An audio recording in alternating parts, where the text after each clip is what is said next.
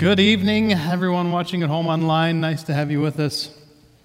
Just finished up some prayer and fellowship time here as a church. We're going to jump right into our sermon, which is the sixth part in this series, if you can believe it.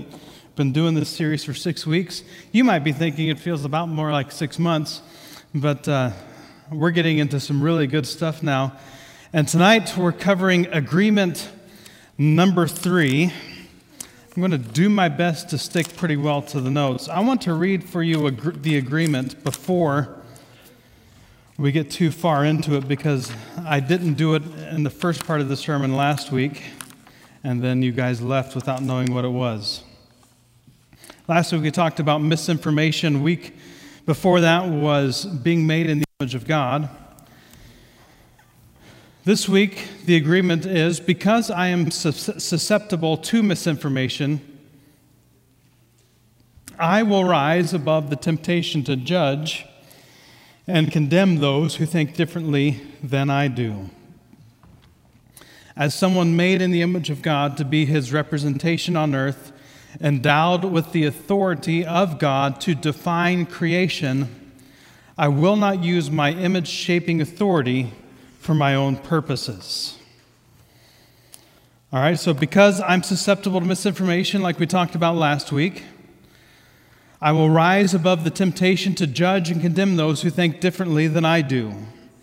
As someone made in God's image to be His representation on earth, endowed with the authority of God to define creation, I will not use my image-shaping authority for my own purposes. And I hope to break that down as we get through the content this evening. So what's the deal with having to fill out a survey every time we have an interaction with any kind of customer service experience?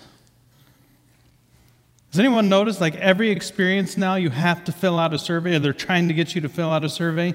I was at Safeway yesterday buying the potatoes for tonight's meal, and up popped on the little debit card screen a survey when I finished up everything. Safeway wants me to fill out a survey when I buy groceries. I was so frustrated by the experience, I almost picked up the pen to answer never to the question, how likely are you to recommend Safeway to someone else?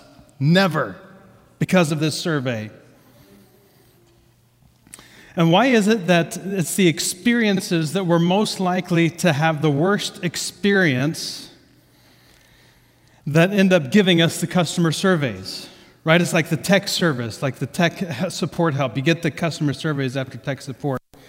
You never get offered a survey after a great experience. Right? Like you never get offered a survey after you've watched the best movie of your life. You never get a notification on your phone after viewing the most beautiful sunset or a beautiful waterfall. It says, ding! How would you rate your scenic experiences? Would you tell a friend?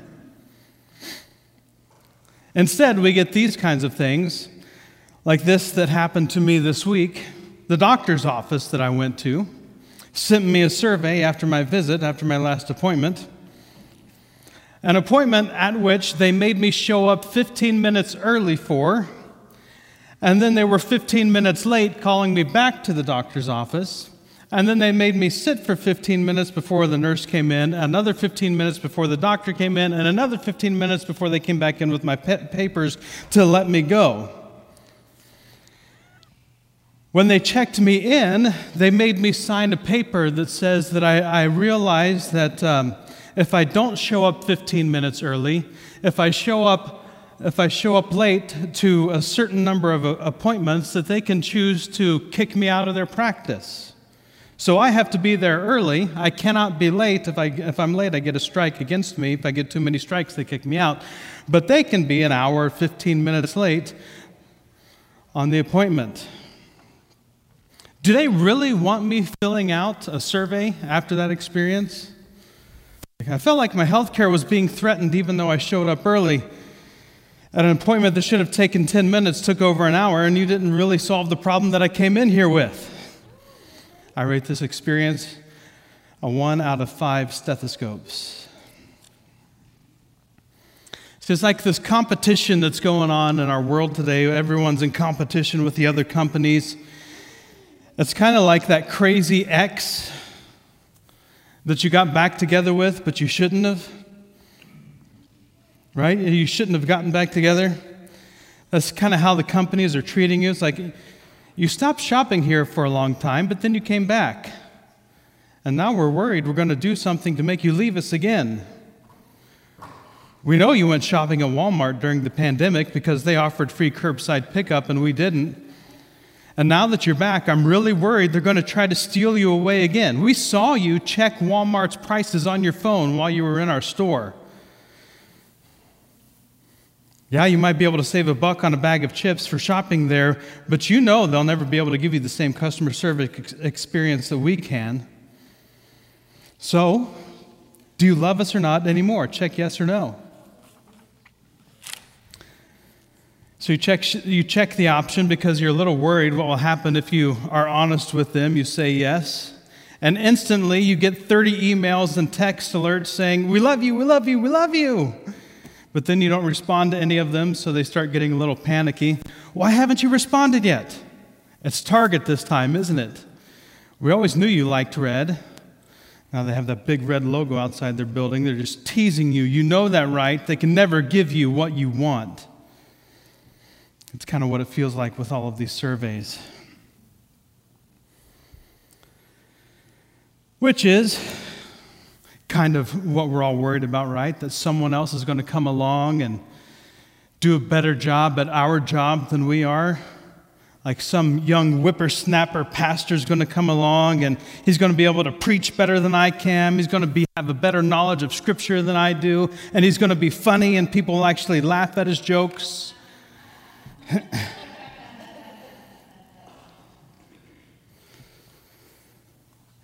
So you start to think that I'm going to be out of a job soon. And don't we all judge someone?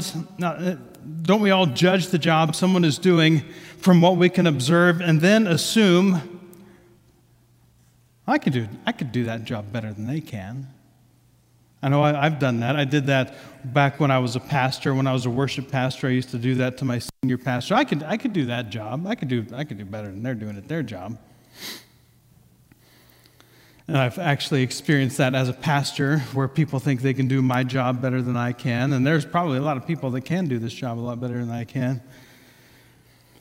But have you talked to one person lately who doesn't think that they could be a better president than any of the presidents we've had in the last 40 years? Right? If someone were to give us a customer satisfaction survey on the current administration, whenever that administration happened, even if they're not our candidate of choosing, we'd probably still fill out the survey thinking, if I was president, I wouldn't have done that. I would have done it differently. 1 out of 10. In fact, most of the presidents had moments where their approval rating was down in the 20s or 30s. Several of them were able to finish in the 50s or 60s, but others finished their presidency with their approval rating in the 30s, which means that all of the people that didn't vote for them and a whole lot of the people who did vote for them thought they weren't doing a good job. They thought they could do the president's job better than they were doing it.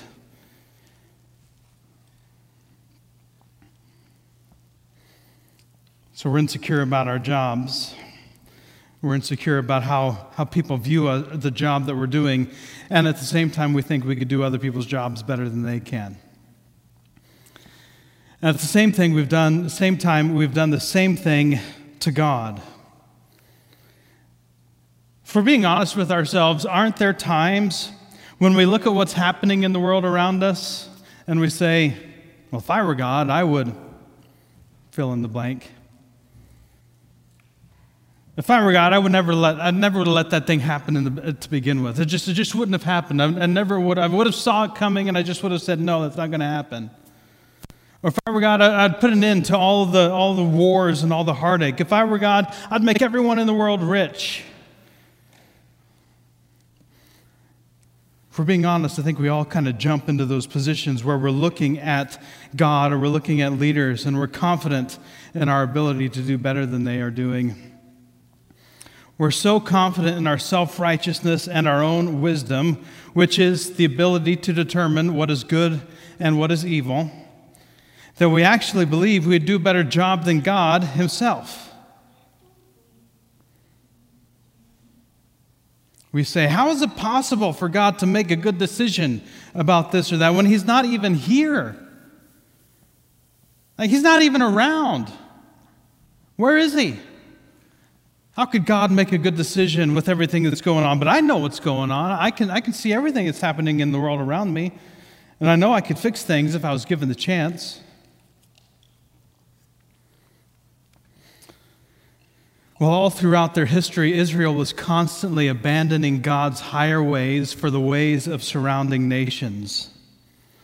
God told them that he was going to wipe out those nations who were occupying the promised land for their abhorrent idol worship, sacrificing kids to idols and the such. He was going to use Israel coming into the promised land, into the Canaan land, and he was going to use Israel to bring his judgment on them for their evil. He made it clear that he wanted to completely eradicate everyone living in the land. And he knew that if he didn't, Israel would be tempted to worship their gods. So that was the command that was given to them when they were about to enter the land. Go in and you have to put everyone to death.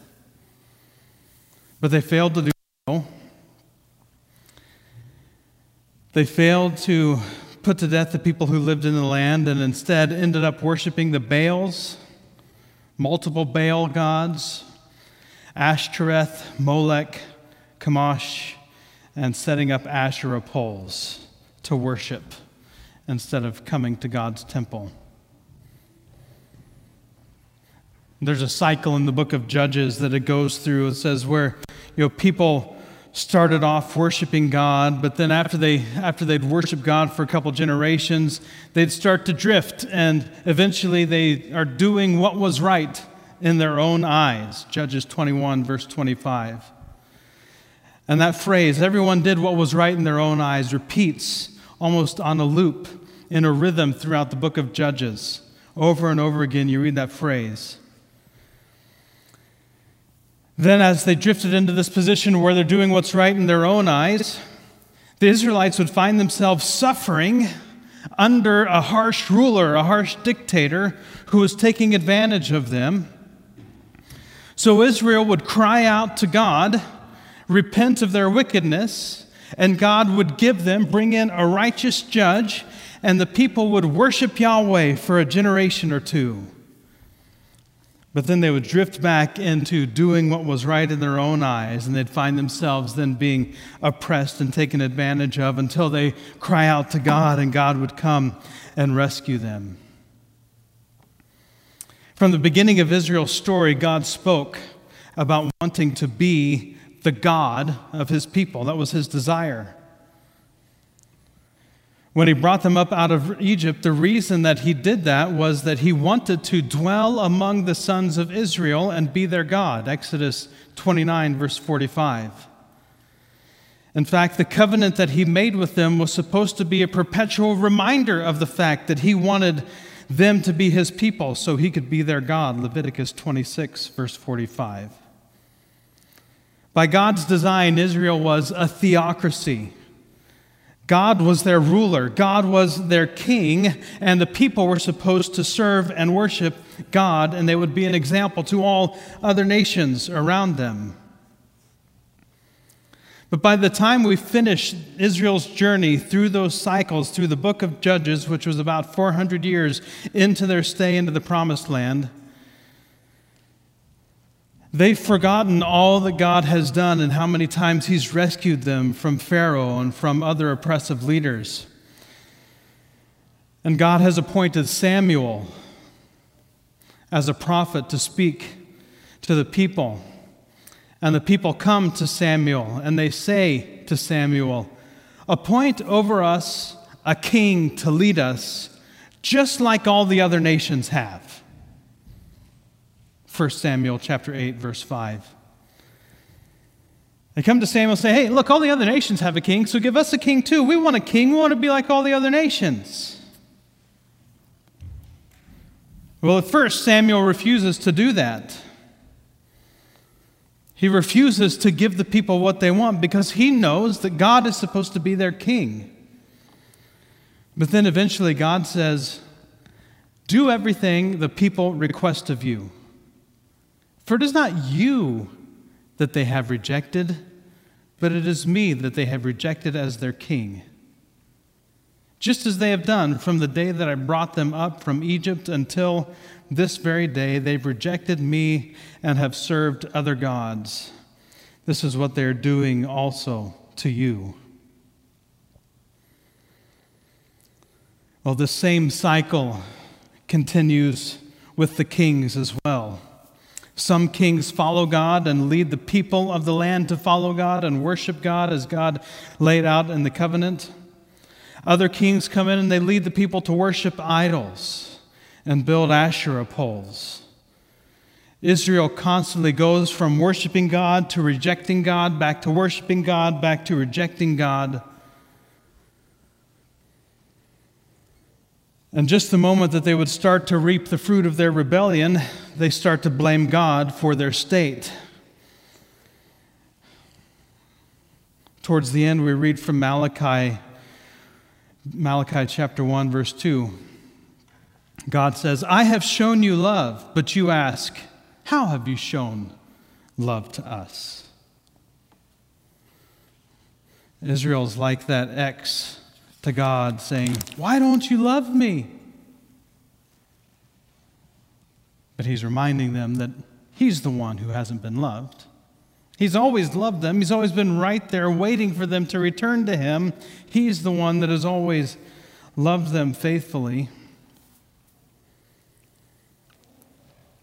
Some might argue that God demanding his people to worship him would be, it just kind of makes God look insecure, right? Why is God threatened by all these other gods? Why does God really care? If he's God, then why does he need the worship of people to come and worship him? But it's not insecurity if you are the one true God, and you know that all the other gods that people are worshiping are at best hunks of wood, and at worst evil spirits living in opposition to God himself. So God wants us to worship him alone, not because he's threatened by the other gods, but because he knows what's best for us. For thousands of years, we've tried to elevate ourselves to the position of judge. We've been trying to kick God off of the throne so that we can sit there and then execute our judgment on the world around us. We want the ability to determine for ourselves what is right and wrong, and then we want the authority to force that right and wrong on the rest of the world around us. So they have to live under our rule and reign. We don't want a God that we can't see telling us how we should and shouldn't live. That's my job, and I can do it better than God.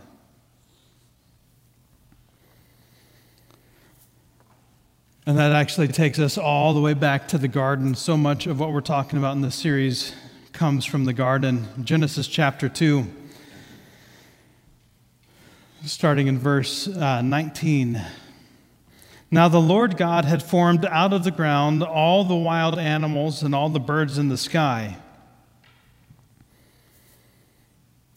He brought them to the man to see what he would name them. And whatever the man called each living creature, that was its name. So the man gave names to all the livestock, the birds in the sky, and all the wild animals. Isn't that interesting?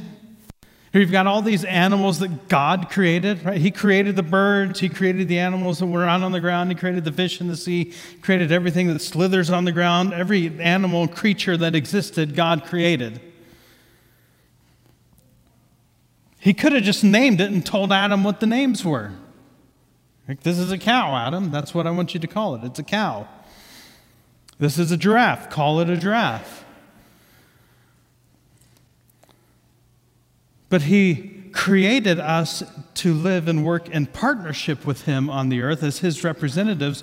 So he brought the animals to Adam so that Adam could exercise his creative design judgment over that which God was doing with him. It was a partnership.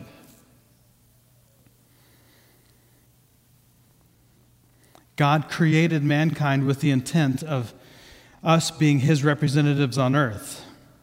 And he gave us the authority then to define creation.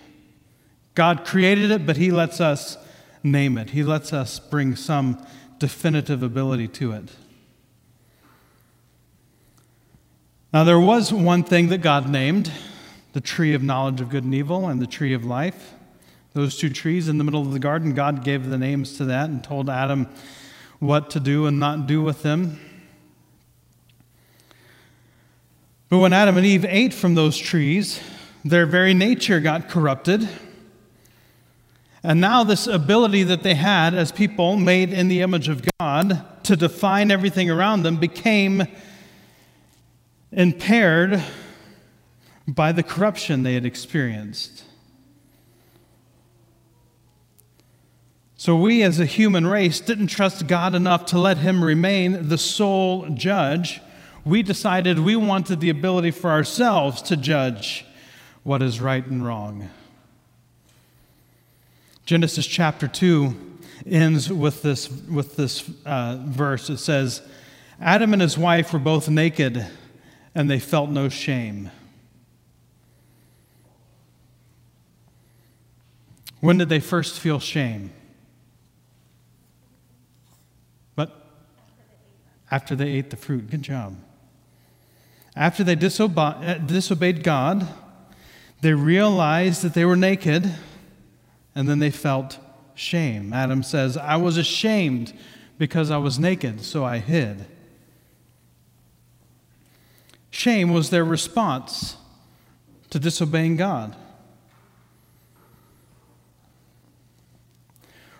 But after drawing out a confession from Adam and Eve, through which God questioned them, God dealt with their shame.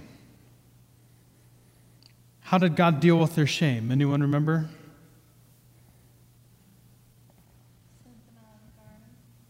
He sent them out of the garden. That's coming. But they were ashamed because they were naked. So how did God deal with their shame? Yeah, he made clothes for them so they wouldn't be naked anymore. So God asked these questions to get them to confess to him what they had done and how they had violated his commands, and then he dealt with their shame. He made a covering for them. And then, as Sydney was saying, God showed Adam and Eve kindness by kicking them out of the garden. And it doesn't feel kind, because they get kicked out of God's paradise. We interpret that as God keeping us from something. Like, why can't we have God's paradise? But it's a kindness because God was actually keeping Adam and Eve from eating from the fruit of the tree of life and then living forever in a cursed state, living for eternity in a state where they've been cursed by their own rebellion. So that was a kindness to actually kick them out of the garden so they didn't eat the fruit of the tree of life. God didn't use shame to get obedience from Adam and Eve. God noticed they were ashamed because of their disobedience and then questioned them to draw out the confession. Where are you? Who told you were naked? Have you eaten from the tree that I commanded you not to eat from? God does not use shame to get us to obey.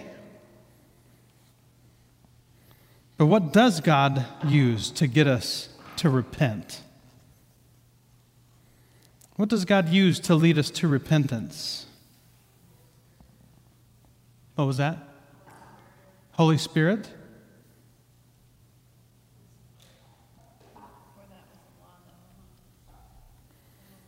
The law?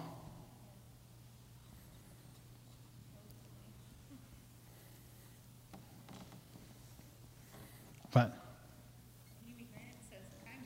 Kindness. Yeah. It's your kindness that leads us to repentance. Romans chapter 2. We're going to look at the first 4 verses of Romans chapter 2. If you want to open up to those verses and keep them in front of you, those are key verses for this sermon. God uses kindness to lead us to repentance. Not judgment, not shame, not condemnation, kindness. In Romans, Paul gives us the clarity for how this works. In chapter 1, Paul has just explained how we as people, all humanity, refused to worship God, even though we had been given every reason to believe in God, believe that He existed, see that He existed, and worship Him in response to His existence. But we continued to rebel against God. How does God respond when people continue to rebel? Well, He doesn't respond by forcing them to obey. God doesn't respond to us as humans by shaming us and judging us and condemning us to try to get us to do what He wants. Instead, He gives us what we want. Romans 1:24 says, God gave them over in their sinful desires of their hearts. God just gave the people what they wanted. God didn't make people depraved. Our depravity is what we wanted, and God just gave us what we wanted. Well, after making this big explanation of the depravity of the human race, what do you think the theme is that Paul tackles next? If you're there, you already know this. It's judgment. Romans chapter 2, verse 1. You, therefore, have no excuse, you who pass judgment on someone else. For at whatever point you judge another, you are condemning yourself, because you who pass judgment do the same things.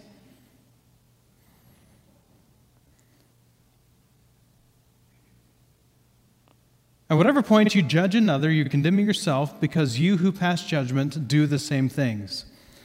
Now we know that God's judgment, so here's a contrast, God's judgment against those who do such things is based on truth.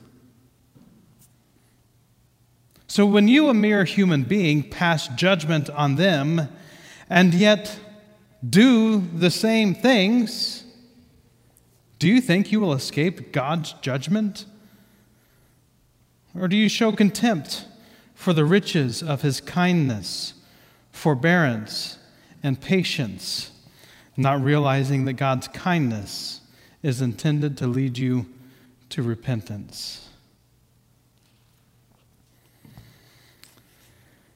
Because I am susceptible to misinformation, I will rise above the temptation to judge and condemn those who think differently than me.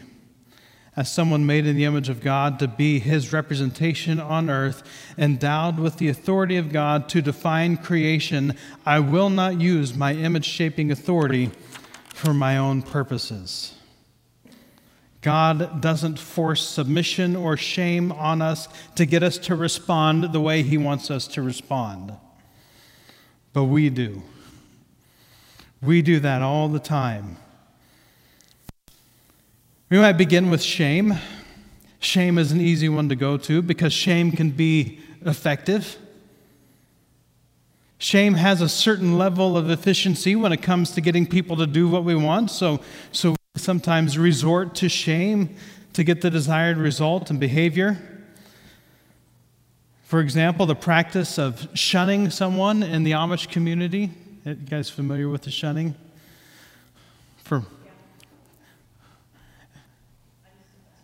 Does anyone, when I say shun, the first image that comes to mind is Dwight from The Office when he's shunning Andy? Shun. Unshun. Reshun. Unshun. Reshun. What does he say? It's like slapping them with silence. Shunning is like slapping somebody with silence.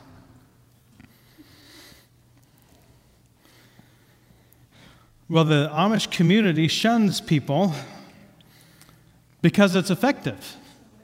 There's a certain efficiency to shunning. And psychology today says that the fear of rejection, severe enough to lead to isolation, is a powerful agent of behavioral control.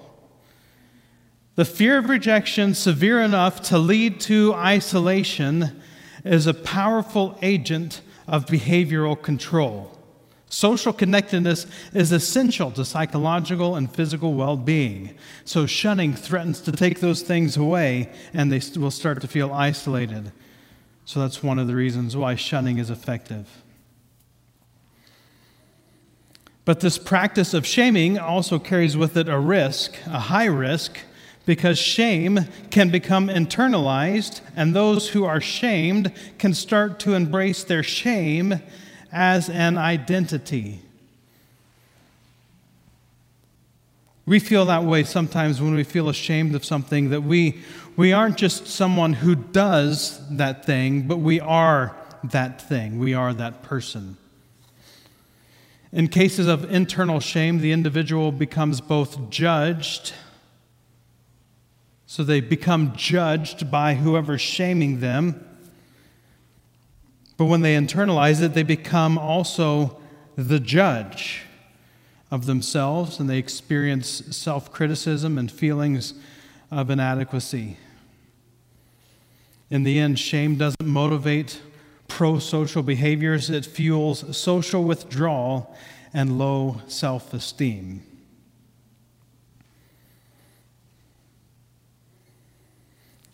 This is just my theory, but I think God probably didn't use shame on Adam and Eve or on us as humans because we already have an identity. Right? One of the dangers of shame is that that becomes our identity that we embrace. We embrace the shame as a part of who we are, but Adam and Eve and all of us already have an identity. We're already made in God's image. We ought to know who we are. So he didn't want them to experience or embrace, he didn't want Adam and Eve to embrace then rebellion as an identity. He didn't want to push Adam and Eve further into rebellion by shaming them so that they embraced it as an identity. Instead, he wanted to draw them out of that rebellion and back into a relationship with himself. In fact, if you go back and you read through the story, you do see an order in which God worked. God did not instantly judge and condemn their rebellion. He first restored their relationship.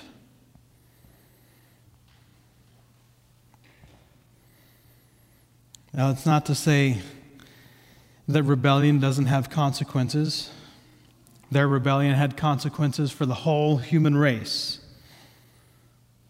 Rebellion has consequences. But going back to Romans chapter 2, because God's judgment is based on truth, God's judgment is based on truth, we know that God's judgment is righteous. Right? God created the world and everything in it. God created everything around us that we see with our eyes. God has created the whole world. And not only did God create everything we see with our eyes, but God created the invisible parts of our world as well. He created the operating system under which society was supposed to operate when He created this paradise.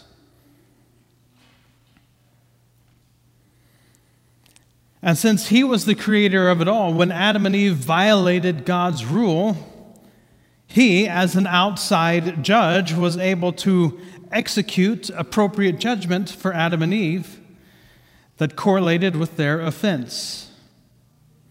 And because He's God, God is God, and we're not God, God was able to honestly evaluate their actions. And I think this is an important thing that we can pick up from Romans chapter 2. Because God is God, He's able to honestly evaluate Adam and Eve's actions because He was not guilty of doing the same thing. God has never rebelled. God, as we read through the Old Testament, has never broken the covenant. God never broke the promises that He made. God has been faithful to everything that He said He would do. He has followed through with it all. Our judgments, on the other hand, are incapable of being unbiased because we're judging people for doing the same things we have done. God could have shamed Adam and Eve to coerce people into doing what He wanted, like Adam and Eve. God could have coerced the Israelites by using shame to get them to do what He wanted. But He didn't. In fact, thousands of years after Adam and Eve, when we've gone through the whole history of the Old Testament, and now Israel is getting exiled because they keep choosing to worship other gods. There are only a few people that are called the remnant who are left in Israel who worship God. But so many had chosen to worship other idols, embracing the gods of the surrounding nations. Yes, God punished them. God punished their disobedience, but He didn't shame them to try to get them to obey. And my theory is He didn't want them to move deeper into rebellion, embracing that as an identity. He wanted to draw them out of that in the relationship. So shame is a form of judgment where the person doing the shaming is trying to control the identity of another person.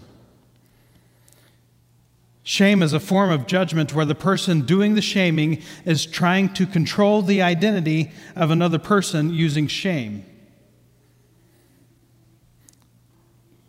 But identity formation should be left to God alone. We shouldn't take it on ourselves. We should not try to shape the identities of the people around us. Our only goal is that we help people become more like Christ. But as a society, we take this on ourselves all the time. Our culture is an identity formation machine, constantly shaping us into the image that best profits those with power and control. But attempting to shape the identity of someone through shame is an attempt to take our God-given ability to define things and use them against those whose only sin is they've embraced a different form of rebellion than we ourselves have embraced. We're all rebels. Well, sometimes though, shame doesn't work, so we have to take a stronger approach.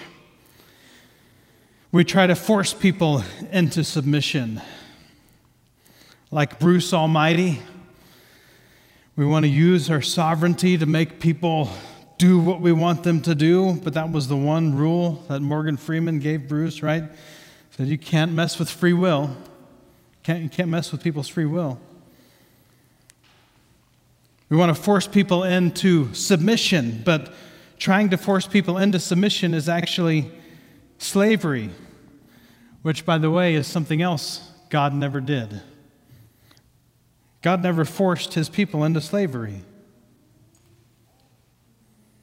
Now, God's people kept finding themselves enslaved to harsh rulers, starting with Pharaoh and then continuing with kings of surrounding nations while they were living in the Promised Land.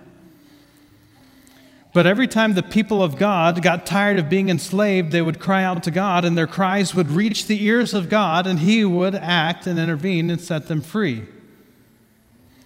And they would stay free. God would continue to fight for the people of Israel until they started to choose to worship other gods. At which point God would then turn them over to their desires. He would let them have what they wanted. He would then let them suffer the consequences of chasing after those desires. And every time they willfully came out from under God's rule and reign, they found themselves enslaved by authoritarian dictator kings all around them. And these kings not only forced them to do labor, but they forced them to worship their gods. Think Daniel. And the Israelites would go along with this worship of other gods, even to the point of turning on their own people who were choosing to worship Yahweh and turning those people into the authorities.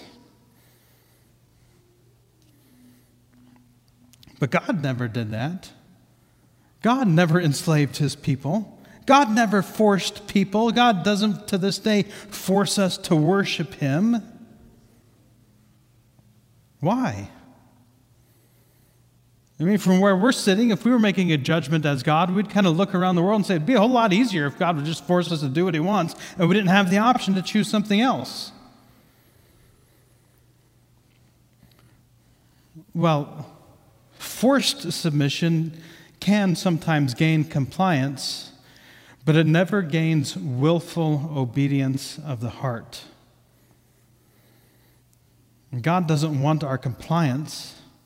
He wants us to want him and to love him of our own free will.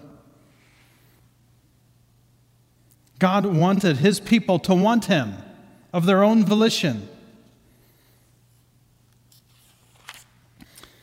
And he would warn them of the consequences of their decision to go a different way, raising up people or a position called the prophet. And Israel would want to go their own direction, and God would raise up a prophet to come in and tell the people that what they were about to do was going to end in bad things. And God would try to warn them to keep them from going down this road. God would do everything he could to intervene except for force them to obey, because they still had autonomy over their lives and the kingdoms they created, as do we to this day.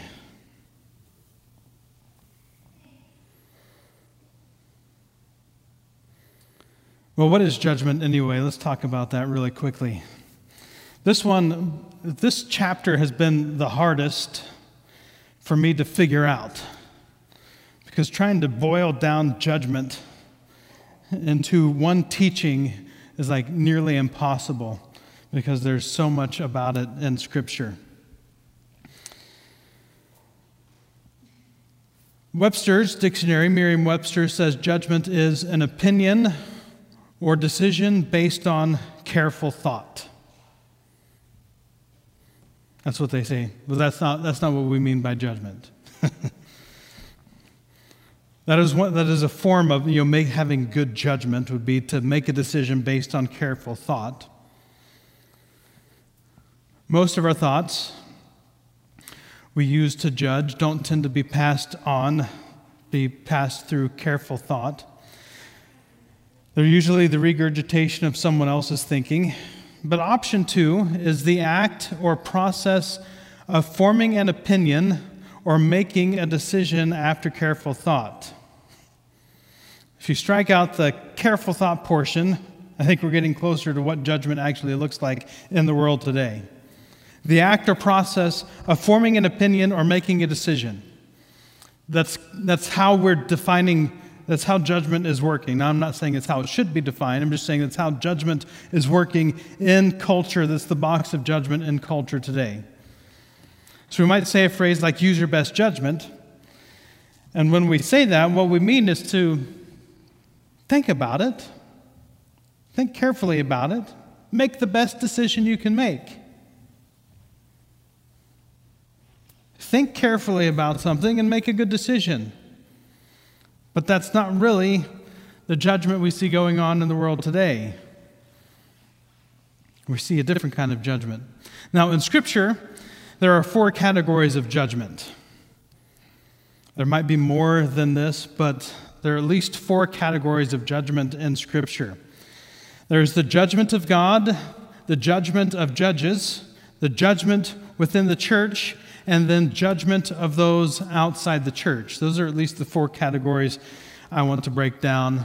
We're not going to get through all four of them here. We're going to run out of time. The judgment of God, the judgment of judges, judgment within the church, and judgment of those outside the church. Let's start with the judgment of God. Whole sermons, books, debates have been had on the idea of the judgment of God. We can't do the judgment of God justice in this section, but we're still going to try. Psalm chapter 9, verse 7 and 8. The Lord reigns forever. He has established his throne for judgment. He rules the world in righteousness and judges the peoples with equity. Psalm 96, verse 13. Let all creation rejoice before the Lord, for he comes to judge the earth. He will judge the world in righteousness and the peoples in his faithfulness. This is the judgment of God. It is faithful. It is based on his character. Deuteronomy 32, God is talking about what he'll do to Israel if they disobey his commands when they're about to enter into the promised land, and conversely, what he will do to them if they break the covenant. Verse 35 of chapter 32, God says, "It is mine to avenge, I will repay. In due time their foot will slip, their day of disaster is near, and their doom rushes upon them." And then there's the final judgment, the one that we're probably most familiar with in Revelation chapter 21, verse 7. Those who are victorious will inherit all this, and I will be their God, and they will be my children. But the cowardly, the unbelieving, the vile, the murderers, the sexually immoral, those who practice magic arts, the idolaters, and all liars, they will be consigned to the fiery lake of burning sulfur. This is the second death. That's the one we're probably most familiar with in Christianity to this day. You might categorize this judgment as condemnation. But John, when he's talking about Jesus in John chapter 3, verse 16, 17, and 18, John says, whoever believes in Jesus is not condemned, but whoever does not believe stands condemned already because they have not believed in the name of God's one and only Son. So whoever believes is not condemned, whoever does not believe is already condemned. So this act of condemnation is reserved for God alone. It's not something we get to do. Only God, who is the only truly righteous judge in all of creation, he's the only judge that is actually set apart, right? Righteous means being set apart.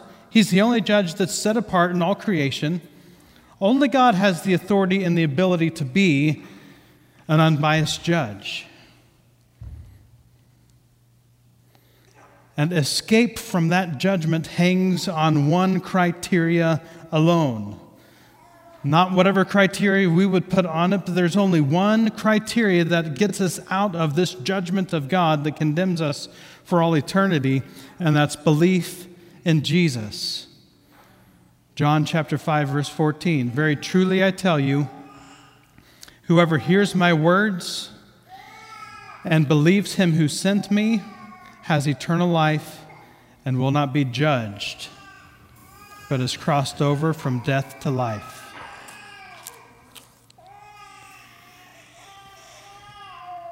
So, unless we're doing our part to help people cross over from death to life,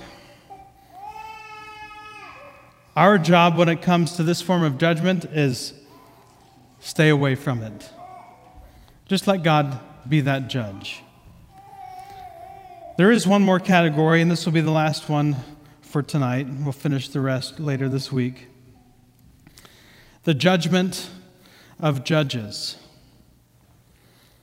Biblically, it'd be more accurate to say the judgment of God through judges. For instance, Moses in Exodus chapter 18, it says, "The next day Moses took his seat to serve as judge for the people, and they stood around him from morning till evening." So Moses was doing the judging. But a lot of his judgment took place at the entrance to the tent of meeting, which is also where Moses came before the Lord. We see that in Numbers chapter 27, verse 5. Moses brought their case before the Lord. Moses was a judge who had access to God. He could receive judgment from God on issues related to the community of Israel. So Moses was the first judge over Israel. But then his father-in-law saw that he was spending all day, every day, being this judge. And so his father-in-law said, "Hey, you need to get some people to help carry the load." Exodus chapter 18, Moses chose capable men from all Israel and made them leaders of the people, officials over thousands, hundreds, fifties, and tens. They served as judges for the people at all times. The difficult cases they brought to Moses, but the simple ones they decided themselves. So here we see the creation of people whose job it was to judge. Well, later God would establish the priests from the tribe of Levi, the Levites, to be judges for Israel. In Deuteronomy chapter 21, we see a hypothetical scenario set forth. If someone finds a dead person but no one knows who the killer was, the Levitical priests shall step forward, for the Lord your God has chosen them to minister and to pronounce blessings in the name of the Lord and to decide all cases of dispute and assault. So after the judges in the early part with Moses and then the judges in the book of Judges, then God established priests to be judges, and you're supposed to bring the disputes to the priests who have they have access to God and they have the understanding of God's law so that they can make a judgment in a situation. The judges were established by God.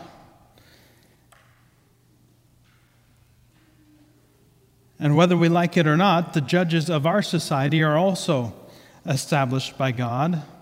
Paul tells us in Romans chapter 13, verse 1, "Let everyone be subject to governing authorities, for there is no authority except that which God has established." The authorities that exist have been established by God.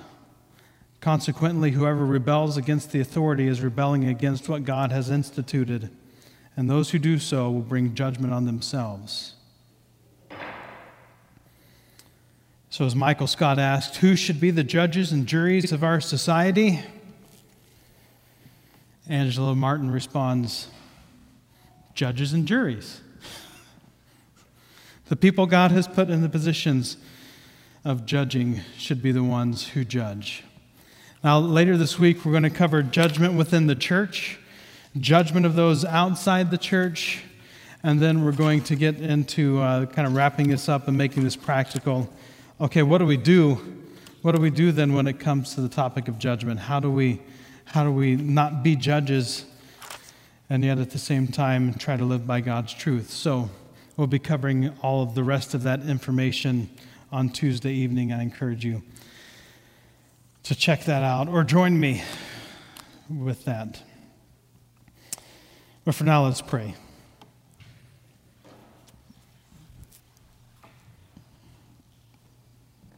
It's a difficult topic. It's hard, Father, for us to think about something that maybe is so big and overarching as judgment.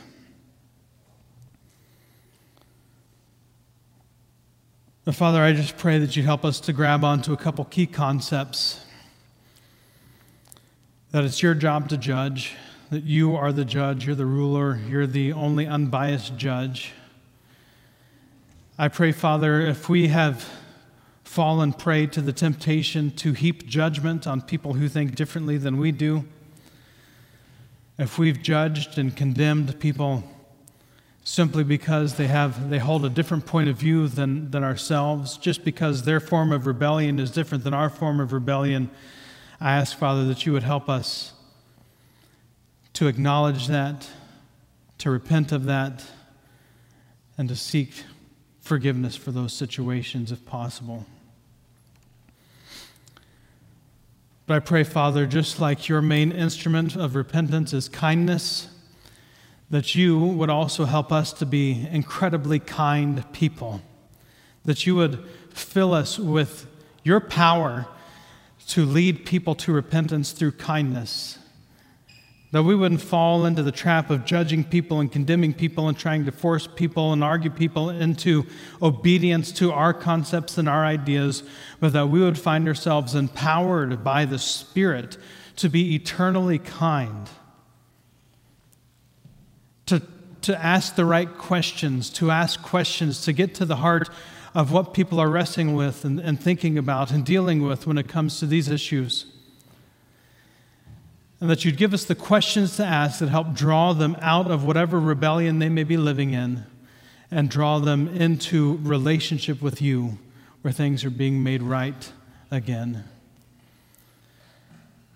If we've been judgmental, I pray, Father, help us to stop being judgmental. Ask that you give us the courage to be able to make that change in our lives. I ask, Father, that you help us to repair some of the damage that has been done by judgmental Christianity, which has been taking place for a long time. And help us, Father, to lead people out of that pain and shame and whatever frustration they're feeling because of the mistakes we've made in trying to judge people we don't have the business judging, and that they would find themselves drawn into the kindness of Christians, the kindness of the church. And I pray, Father, that in all of that they would see you in us, they would see your love shining through us, and that your kindness working through our lives would lead them to repentance. In Jesus' name, amen.